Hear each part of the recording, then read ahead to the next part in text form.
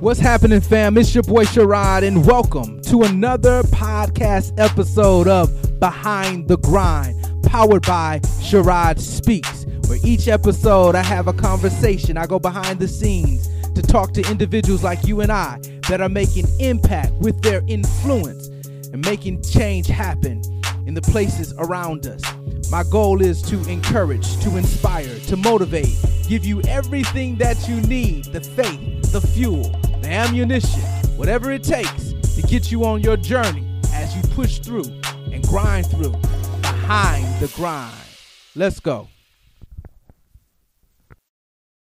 Welcome to another episode of Behind the Grind. I am your host, Sherrod Schuler, and as always, I'm so glad that you are listening in and tap back into another conversation that we're sharing right here on Behind the Grind. Listen, we say it each week, it's our goal to bring you real conversations from real people like you and I that are about their grind. And guess what? There is no exception to that rule this week. Matter of fact, I'm excited to share the guest that I have in the grind seat, as I call it. This individual is multi-talented. She's a millennial, and she is doing her thing in the real estate market. Listen, I respect her grind. I respect her hustle. And I said, guess what? I got to bring her here on Behind the Grind and chat with her and discuss, what's really happening, what's going on in the real estate market. And if you haven't been paying attention, things have been popping in the real estate market. And I just wanted to have that conversation with her. Very knowledgeable, very has a good understanding of what's happening, a good understanding of the market. And this is definitely an individual, if you're looking to get into the real estate, buy a home, or even sell your home, this is probably the individual that you want to know. She is tapped into what's happening today. Listen, the individual's name is Ambriya Neal, and she is going to chat with us today, share some tips, let us know what's going on in the market. She is definitely plugged in. If you know anybody that is looking to buy a home that is in the real estate market, this is a podcast they want to hear. So definitely let them listen. This is for the millennials. This is for any generation, really, but this focused conversation is what's popping and what are the millennials out here doing in the real estate space. And so we're just going to conversate on that. So without further ado, let's get into this conversation with my guest, Ambriya Simone Neal, right here on Behind the Grind. Let's get it.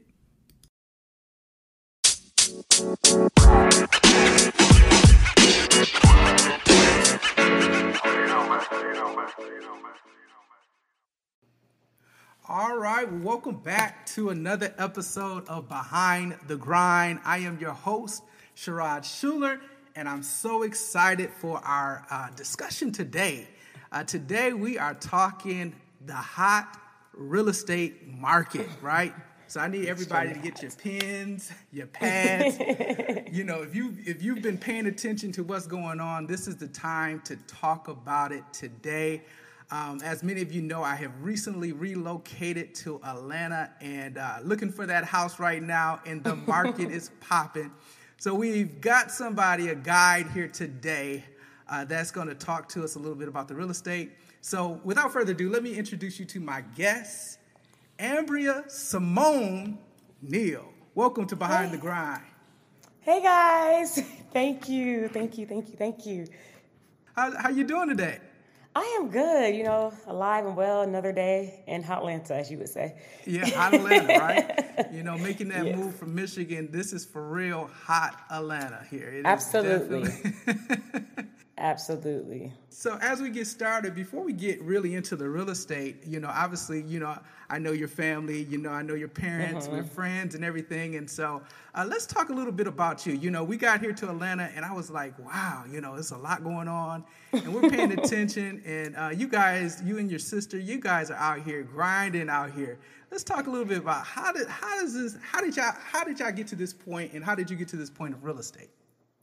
None of the story will make sense or mesh together. So I would say that God brought me to real estate. So, like you said, He knows our family, but my sister and I, we sing, we act, and we dance. So straight out of college, I graduated from the illustrious North Carolina Agricultural and Technical State University in Greensboro, HBCU. North Carolina.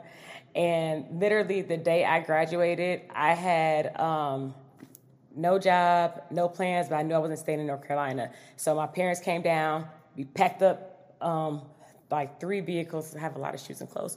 And we came straight to Atlanta on $1 in the dream, as J. Cole would say. Okay. So I was like, I'm going to come to Atlanta. I'm going to be a starving artist. Hopefully I won't starve that much. That's why I chose Atlanta, because it was either Atlanta, LA, or New York. So I came here for that. Had some successes, some failures in that, but it's part of the game. But it's very, when I did looking afar, it looks like it's very touchable, and it is, but the market is actually very saturated here for what you're trying to do. So like the grind and the hustle, like it's crazy for that market. So it's like you have some good months, you have some bad months. You'll be eating at Ruth Chris one day, you're at the Dollar Menu at McDonald's the other day. So I was doing that. In the meantime, I was substitute teaching, and I actually still teach to this day. I actually fell in love with kids, really? Okay. And the mentor aspect of that. So I'm actually still in the school system to this day. But during the pandemic, that's when the Lord led me to real estate. Prior to one of my pageant sisters, because I do pageants as well. I do a whole lot. I do a lot.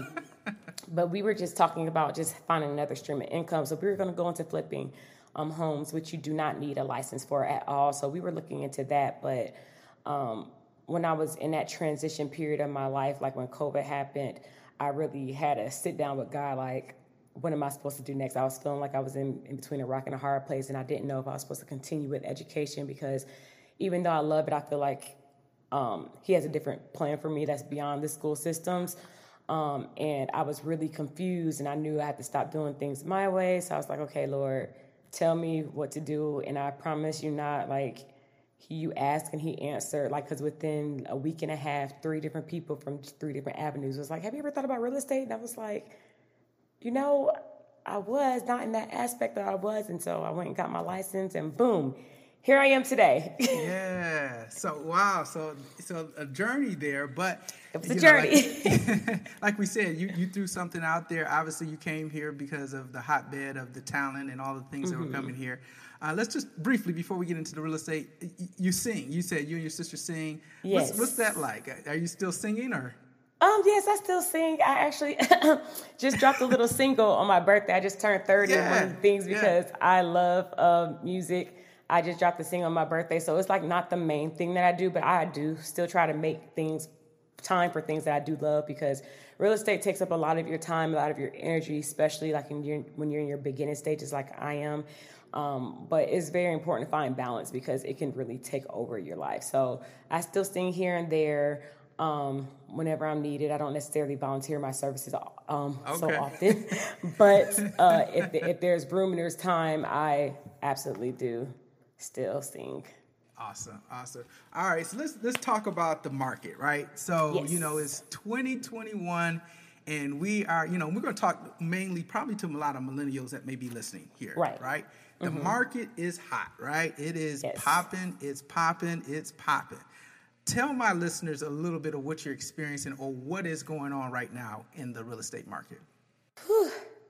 So I will say I halfway blame us millennials. Okay. Back in the day, it wasn't really popular for like a 22-year-old straight out of college, 23-year-olds, 24-year-olds, 25-year-olds to buy homes this early. A lot of people are now understanding, the importance of ownership and how to build wealth, which is through real estate, and people are setting themselves and putting themselves in position. So the competition is extremely hot, because we had this newfound age group who are now buying up a lot of the homes as well. So right now, our market is a seller's market. So you have the buyer's market or the seller's market. That's just basically a switch of supply and demand. With the seller's market, there's way more demand than there is supply. So basically that means there's no inventory. We have all these buyers out here trying to get these homes, and there's not enough homes for us to give them. On top of that, COVID did cause a lot of delays. The price of lumber and supplies are way more expensive than they there's used other to things be. Involved. Wow, I didn't realize that. Okay. Mm-hmm. That's why even some of the new construction homes, on top of our market rising, homes are they had to charge you more, because the supplies cost more, and then they're not being able to build as fast as they normally would because there's a delay on like the shipment of these supplies that they need. So on top of all of that happening, because like COVID slowed down everything, but it did not slow down the housing market. That's one thing it did not. And so now it's going to take a few years for it to like really regulate to actually have the inventory we do need, because the amount of buyers we have right now, especially in Atlanta, like we have an average of 500 people daily moving to the state of Georgia. And people are in position to buy. And it's like, why not, you know? So, because our interest rates are very much so still low. It's a fight, but it's like pay now or pay more later. Yeah. It's interesting you said this. You said there's a, you know, and I guess I didn't put this in context. There's an age group now that, like you said, has gone from, you know, maybe renting for a little while, enjoying life, whatever, and they're moving in. So the millennials are getting a little older, per se, and they're moving into a more of a phase of, hey, now it's time to, you know, buy that house, you know, really settle down, put our roots down wherever that may be. In most cases, you know, we're in Atlanta, but this is happening all over the country. Everywhere. Actually. And so I never really put it into that perspective that the age is changing to a place where probably all millennials at this point in some shape or form are in the market thinking about a house. Wow. Absolutely. So let's talk about that. So, you know, obviously there's going to always be stigmas about the millennials and everything and about what they want and how they want it, you know. So I'm imagining when you're out here and or just what you're hearing in the market right now, are millennials picky? Are they looking for specific things? Or are they willing to buy a house that may have been a little older? What's your take on what's going on with the millennials right now? You know, you'll be surprised because you would think that most of them would want like the new hot stuff. All of them are not necessarily with that, especially in Georgia. Like I said, I come across a few now. Like I have some showings on Saturday. Young guy, doing very well for himself, 23 years old. He sent me some homes that were like built in 2005, and I'm just like, I would have never thought. He was just like, some of them, one of their excuses was, you know, he wanted something home because he remembered growing up in his grandmother's home, so he wanted something that reminded him of his grandmother. Some of them want the basic new construction, so they want everything new. So it's really like, honestly, it's a gamble. So it's really a preference. It's not, you can't pin somebody in a box and say, this is the only type of houses that you're finding that they want. Right. They're willing to buy. You know, you're probably getting into all ends of the spectrum of people buying in all types of houses, neighborhoods. Let's talk about this, though. You know, in my time coming up, obviously, you know, the thought process was working in, you know, living in the city maybe and then moving to the suburbs, you know, obviously. Is that the same type of flow with most of the buyers that you're coming in contact with? Are they looking to move from maybe the city life to suburbs, or that doesn't matter? What are you finding? What I tell most of them is make their decision based off your budget and your everyday life. So, of course, you know, living closer to the city is going to cost you way more. There's some prominent individuals who are still young, making a lot of money. Okay, so they can afford it. But then I also have others who I'm like, okay, you work from home. You go to the city, how many times a week? 2, maybe 3, if that. Like I said, you could sacrifice that 45-minute drive to the city if you're not going to work there every day. If you want comfort and you want something nice and you want the bang for your buck, live a little further out from the city. Enjoy your home. Let home be home. So when you're there, you find your peace. And when you go to the city, you still have fun, kick it with your friends, and then go back home. You know, so I tell them to base it off their day-to-day activity rather than I want to go party every so often. Oh, that's good. So you provide. So that's cool. So you breaking it down to them. You giving them real practical talk. Hey, you're not getting caught up with the with the shiny, what they call it, the shiny object here. Do you really need to live out here in the city? Like you said, you get 45 minutes. You're going once a week, maybe to hang out or whatever you're doing. You don't necessarily need to live here every single day, right? Exactly. And then in Atlanta, when you start to live in Atlanta, you realize, I mean, unless you stayed in the city your entire time you were here, a 30-minute drive is the average standard drive anywhere in Atlanta. So if you tack on another 15 minutes, honestly, we're like, it's 45 minutes. Seems far when you're not driving it. If you like I said, if you always stay in the city, other than that, we're fine. The traffic is crazy sometimes. We're fine. Yeah, and that's what I noticed about you guys. And I say you guys in this context. Obviously, I'm a part of Atlanta now, but I'm like, man, people don't mind driving. People don't mind going here and there. You know, it's a different world here, right? Which is cool. They don't let that stop them from getting around at all. I remember when I first moved here because I was living in North Carolina. Yeah, and everything was like 15, 20 minutes away, and if we tagged on another 15 minutes, everything was going into the same direction. So it's like, okay, if I drove 20 minutes here, if I drive another 10, I'm there. Atlanta, totally different. You're driving 30 minutes that way, 30 minutes that way, 50 minutes that way, and it's not running into each other. So I was like, I'm not going anywhere. This doesn't make any sense. And then, so for like the first like month and a half, I was like refusing to go to the city because I was like, it's the waste of gas. And after a while, I'm like, okay, this is just life here. You live here now. Get used to it. It's okay. Yeah, I've noticed that everybody, because, you know, obviously Atlanta attracts people from all walks of life, you know, from the South, from the East Coast, from wherever. And eventually we just all figure it out. It's time to, it's all to drive. Right. So that's awesome. So let's talk about that, you know, going back into, you know, talking about millennials. Are a lot of the people that you're coming in contact, is there a price range that they're capped into, or is it all over the spectrum from a price standpoint as well? I think it's, well, what I'm seeing, I would say mainly for like the millennials, it's been like $400K lower. So I would say like the average for like the starter, we would say like, okay, $250 to $300K for like the average starter in the game for their first home. But we have some who are, like I said, who are up there, and then some of them have that buying power and they just prefer not to use it, which I never try to force anybody to use their buying power. So, like I use the guy that I spoke of earlier. Sure. He has very much so great buying power. He doesn't want to use it all because he is still young, and though he was very fortunate to make like six figures at a very young age, he was like, I don't know how long I want to stay at this job. I don't want to be house broke if I do decide to leave. And I said, you know what? That's very smart. I said, look at your first house as an investment. Get something. We can get something below your buying power, make it work for you. And because of the way Atlanta's market is moving, I said in 3 to 5 years, you're going to gain that equity in your home. I said, take all that money you're going to get there, boom, move into your house. You won't have to worry about money being an option. And then maybe at that point, you'll find the career that you're really in love with, and you understand like saving more, because I'm also like teaching my clients, because some of them don't have the art of understanding what it means to save the dollar, you know, so so that's a thing as well. Let's talk about that, because that's probably playing a big part when it comes to, you know, obviously in this type of market, right? You know, and I just think, you know, I don't know how many years ago, but let's just say maybe 8-10 years ago, you could probably go to an offer and try to get a house, and you could kind of have the sellers put in some, you know, whoever it is, put in some costs, throw in some things here and there. You could probably come in with a low down payment type of thing, and you can kind of get around. That was not a big thing. Are you seeing that not at this point? Or do people have that opportunity to come in and demand people to put in a little money on the table and with a little down payment? How does that work now?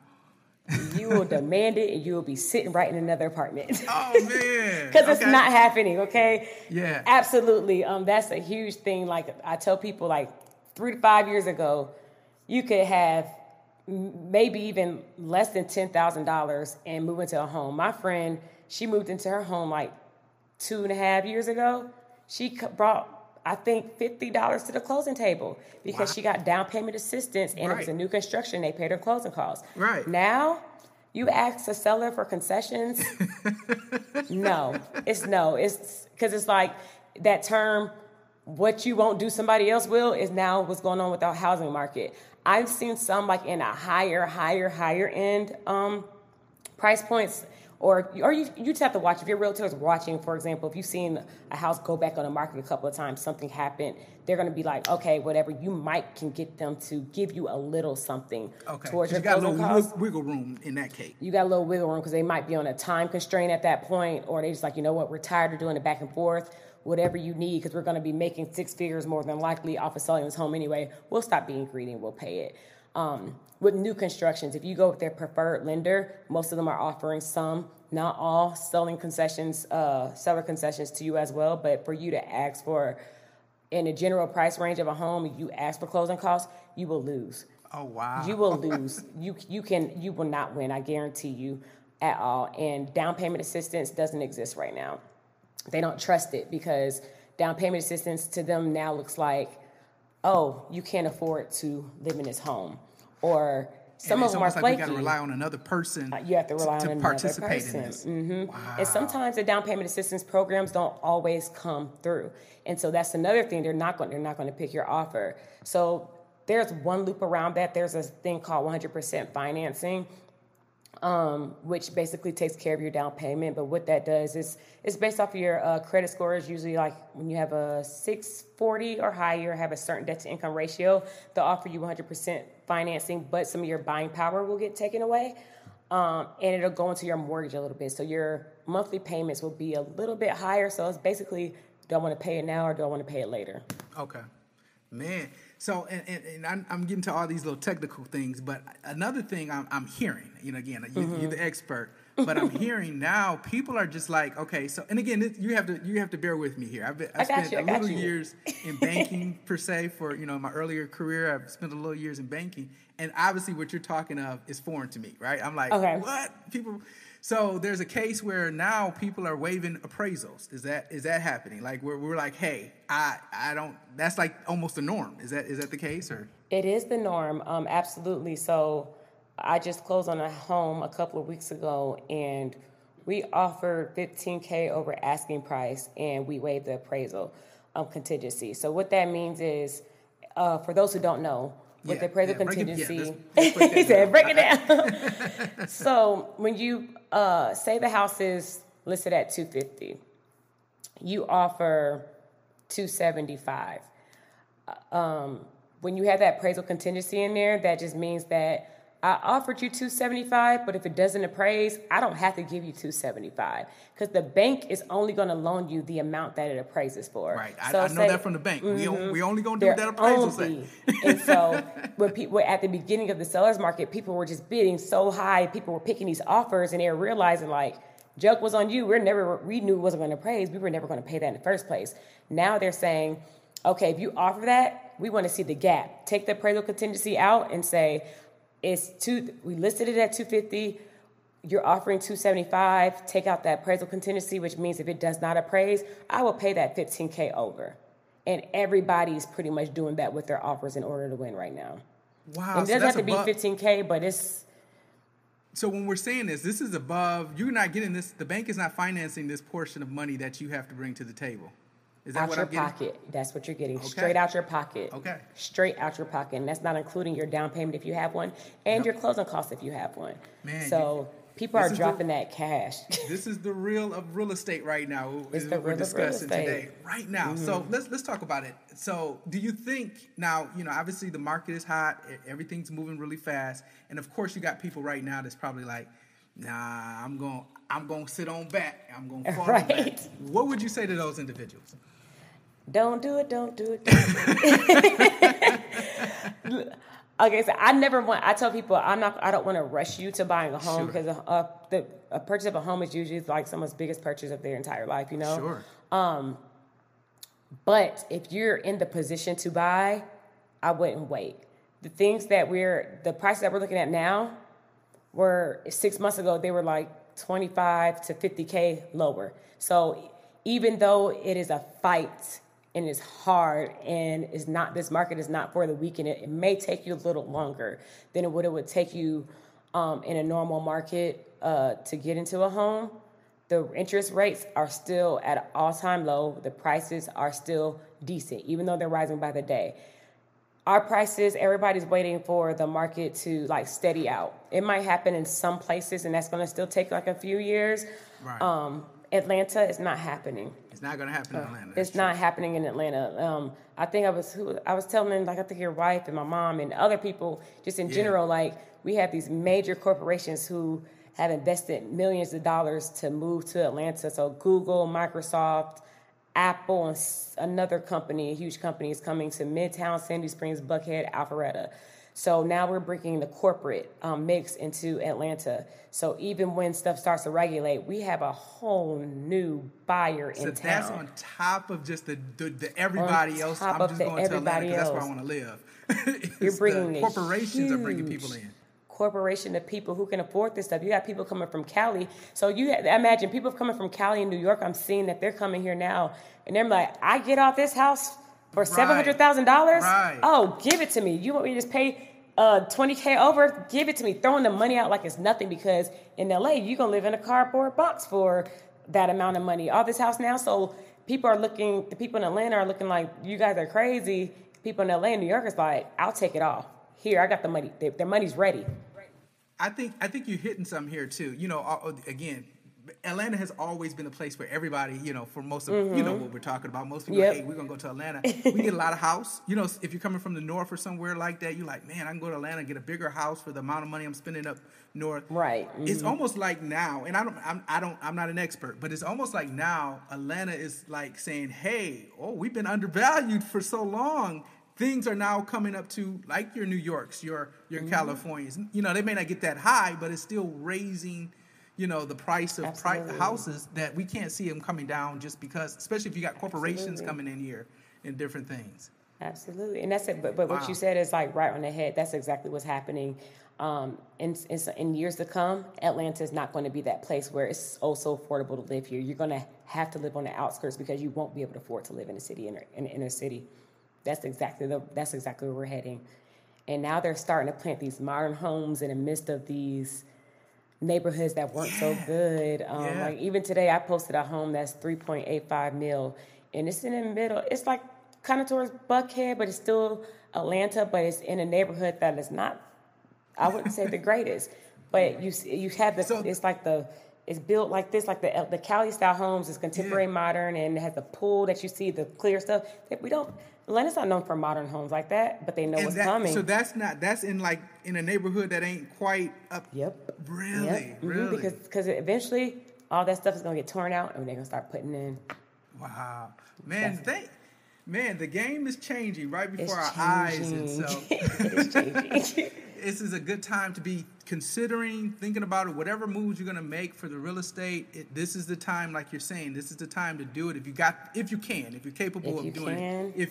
If you're not capable, obviously we don't want you getting out here. But get on track. Call me. We can get you on track. We can get your credit straight. We can get your savings straight, and we can get you. So is that what you do too? In addition, do you offer other things to help people get up to standard, or is that what you're saying? Yes. Mm-hmm. Okay. So I'm not a credit specialist at the moment. It's going to get added to the resume. Just wait on it. But I do have people on my team who do so, because sometimes people come ready, but I also understand that it's a process. Like a lot of the things, if I wouldn't have gotten into real estate, I wouldn't have known. Some of our families didn't come, a lot of people didn't teach us to buy. People didn't teach us how important credit was. People didn't teach us how to save, so we don't know how. We're winging it. So now that I'm on the other side, I think it's my responsibility to educate, especially the Black community, because we're really the ones who were lacking thereof. So I have enough sense about credit to look at someone's credit and tell you what you need to do, because I don't want to just put you through a credit specialist and you waste your money. I'm like, okay, is it that you need to pay off debt? Is it that you need a sweep because of the late payments? Is it because you have something in collections? So I'll look at it and kind of base what's going on with your score, and then I'll determine who I need to send you to in order to get your credit right. Or sometimes people just don't have history, so you have to get trade lines or get secured credit cards so you can just get some history, because no credit equals bad credit. Yeah. Oh, that's awesome. So that's good. So you're providing more than just selling houses. You're providing financial wisdom, literacy per se, to individuals to help them along the way, which is good. That's definitely good. So here's something, and again, I'm going back, dating myself a little bit, but I'm trying to figure this out. Back in the bank, we used to do one of these, and I can't remember which one of these are, but just for my listeners, maybe you can clarify. What's the difference between a pre-qual and a pre-approval? I remember giving people pre-approvals, but I do remember in the industry they talk pre-qualifications. What's the difference, and which one, if I'm new to the housing market, which one should I be looking for?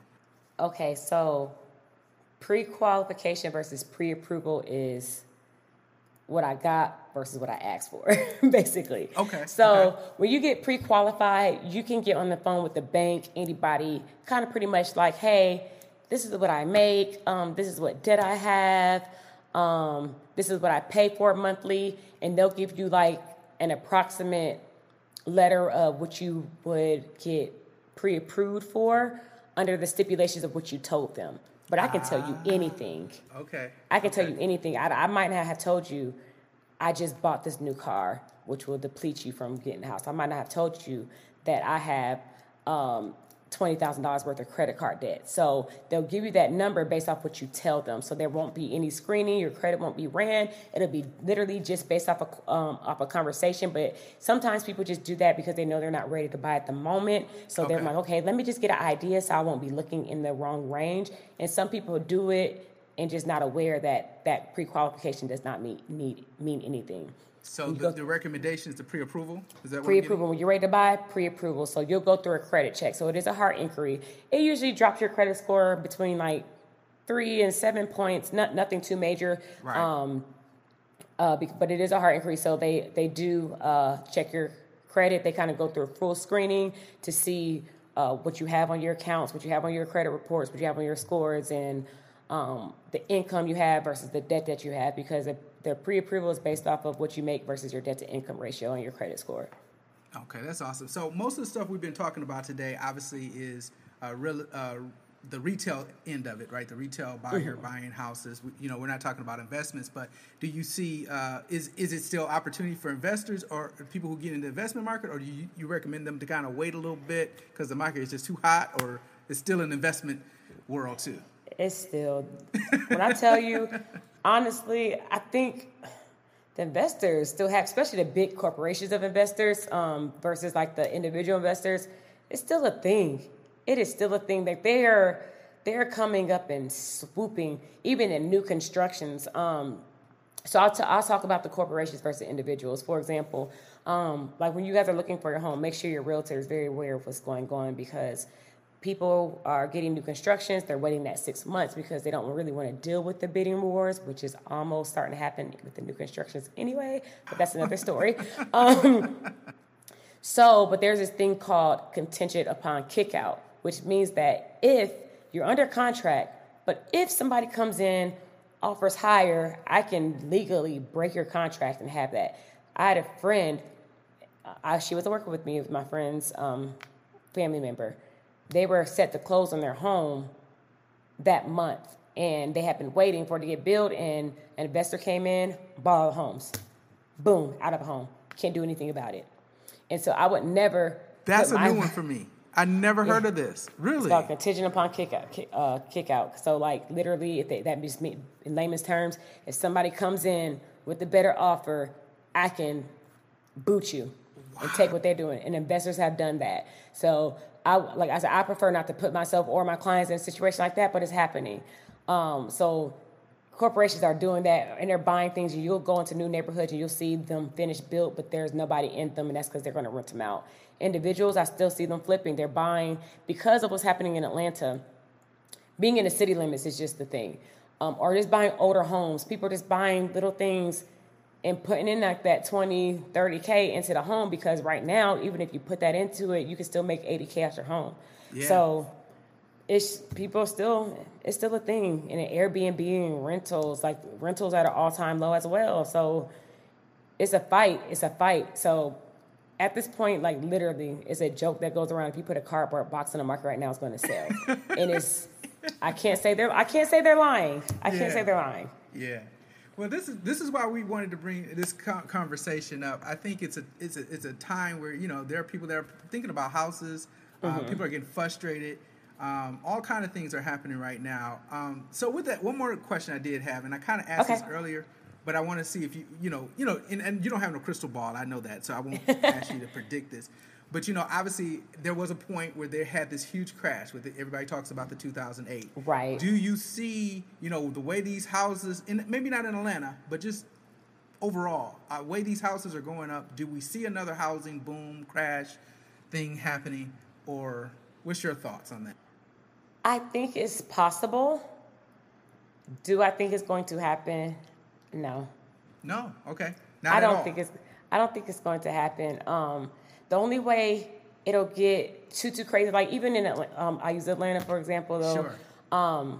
We're moving at a pace where it's extremely fast, and at some point, like the market the world, society can't keep up with what the market is doing. So after a while, you're going to have to level it out because people's income and minimum wage have not changed yet in certain places, but you're making the price of living way up here, but we're still down here. So if that doesn't keep up, it's going to explode. But like I said, because we have people coming in, that's not going to be our story. They're trying to level out the market now. Like even the new construction homes now, they just passed this rule like a few weeks ago that they're only releasing 3 homes in a neighborhood at a time. And I think they're just trying to find some stability. So they're trying to slow it down. They're trying to see what's going to happen. They're trying to see what's going to also happen when they lift these restrictions off the people who have to be out their homes with the COVID restrictions. But the banks are already prepared for that. The investors are already prepared for that. The auctions are already prepared for that. So I don't foresee it. Okay. And that's fair. I mean, because obviously, that's one of those things like, 2008 happened. Obviously, there were people who predicted it. It happened. But I agree with you in this aspect. We've been through that, and people can still remember the 2008. Mm-hmm. There's so many regulations that have taken place since then. There's so many things that people have in place now that is probably a good chance that won't happen. In any shape or form, it probably won't be to that effect. Obviously, there's going to always be some things that happen, right? There's going to still be... Because there's going to be a shift somewhere. I don't know exactly what that's going to look like, but I do believe there's going to be a shift. Yeah. Don't know exactly what. Yeah. Don't know exactly what. In other words, don't bet on it. Don't bet on it. That's good right there. That's a word. That's a word. Oh, man. Well, thank you for sharing this today. I just really wanted to get this out. I think this is, I respect what you're doing out here. You out in these streets, and if anybody in Atlanta is looking for a realtor, obviously this is the person that you want to connect with right here. The reason being, and I say this because, and I alluded to this earlier, you have, even prior to coming into real estate, obviously, we were kind of talking a little bit about your, things that you were doing. There's a grind, there's a hustle that you have. Yes. You know what I mean? You go hard. And I'm be honest with you. And it's the makeup with you and your brother and your sister and your parents. It's a makeup of you guys. You guys go hard. Thank you. You guys go hard. So I know that whatever you do as far as your clients, you're gonna go to the far end to make sure that they get the best experience. You're not gonna. And then the other cool part about it, you're not gonna pull anything over anybody's eyes. You're going to give it to them straight, which is... straight up and down, good, bad, and ugly. You got to know. Yes. So, definitely commend that, man. The hustle, the grind you guys are doing. And so you just keep up the good work of what you're doing and how you're out here grinding. And I call it grinding. It's, you guys might not call it grinding anymore, but I like it. I call it grinding. It's a lot, but I love it. So, before we get out of here, I usually try to have a fun question that's just totally random. And most of the time, these last ones have not been hitting, but I still throw it out. And, and this is not really that difficult. It's just a question since you were in the music industry. Actually, I won't give you either or. I'm just going to ask you, who's the best all-around performer, singer that you would want to share the stage with, rock with, do anything with performer? Who's the best performer, dead or alive? The best performer versus the performer I would want to hit the stage with is probably different. Okay. Because I wouldn't say, like the person, like vocally, there's a whole line of people, and then performance-wise, there's another line with people. So I would say as far as performance-wise, just from the overall experience, if there wasn't other factors to the play, which I would not go on into at this podcast, Beyonce. Okay. Absolutely admire her work. Beyonce and Sierra are like my ultimate because I dance as well. Okay. Like I don't want to go on stage and just sing. I want to give you a show. I want to change the outfits. I want to give a 1-2 step and stuff like that. Vocally, Jasmine Sullivan, Brandy, Whitney Houston. Okay, totally. So now since you brought it up, I didn't know if that was kind of one of the questions I was going to have Beyonce or Sierra as far as performance and dancing, but I was like, oh, that might not hit. You got to give me one. Which one's the better performer? I would have to say B. Only because it's just almost like and it's like Sierra's not broke, but the budget behind Beyonce is just totally different from what Sierra gives you. Like Beyonce, because she's been in the game so long, the polish and the team behind her just a whole different. It's a different level. Awesome. Like I think, definitely be. But Sierra, my girl. I think personally wise, I probably choose Sierra personally, but Beyonce on that level, I can't even hold you. Sis is popping. So. Awesome. All right. So again, we always want to end any podcast with giving our guests the opportunity to share. How can people connect with you if they're looking to get that house here in the hot Atlanta, or if they just want to rock with you. How can people go about connecting with you? Yes. So on all social media platforms, my tag is Ambriya Simone. So that's AMBRIYA SIMONE. My website is www.ambriyasimone.com. My email is ambriyasimone@gmail.com. It's just the Ambriya Simone thing all over. So you get the contact button. I have my number, my Instagram page, my website. Everything is all connected. So feel free to reach out. I'm also like on TikTok, anything. You'll find me as Ambriya Simone. Okay, so I don't rock with TikTok, so you're on TikTok too, huh? Yes, I did. I started trying to incorporate that into my stuff because it's the thing now. So okay, I'm trying to stay. Right. I'm trying to stay. I get to a point now. I'm just like, you know what? It's a lot. It's a lot. Like it's almost homework. It's almost homework, and I'm 30, and it's homework for me. It's homework for a 30-year-old. It's homework for me. So I'm like, listen. So I get you. I get you. So it's not as popping as the Instagram and Facebook, and Twitter, but it's there.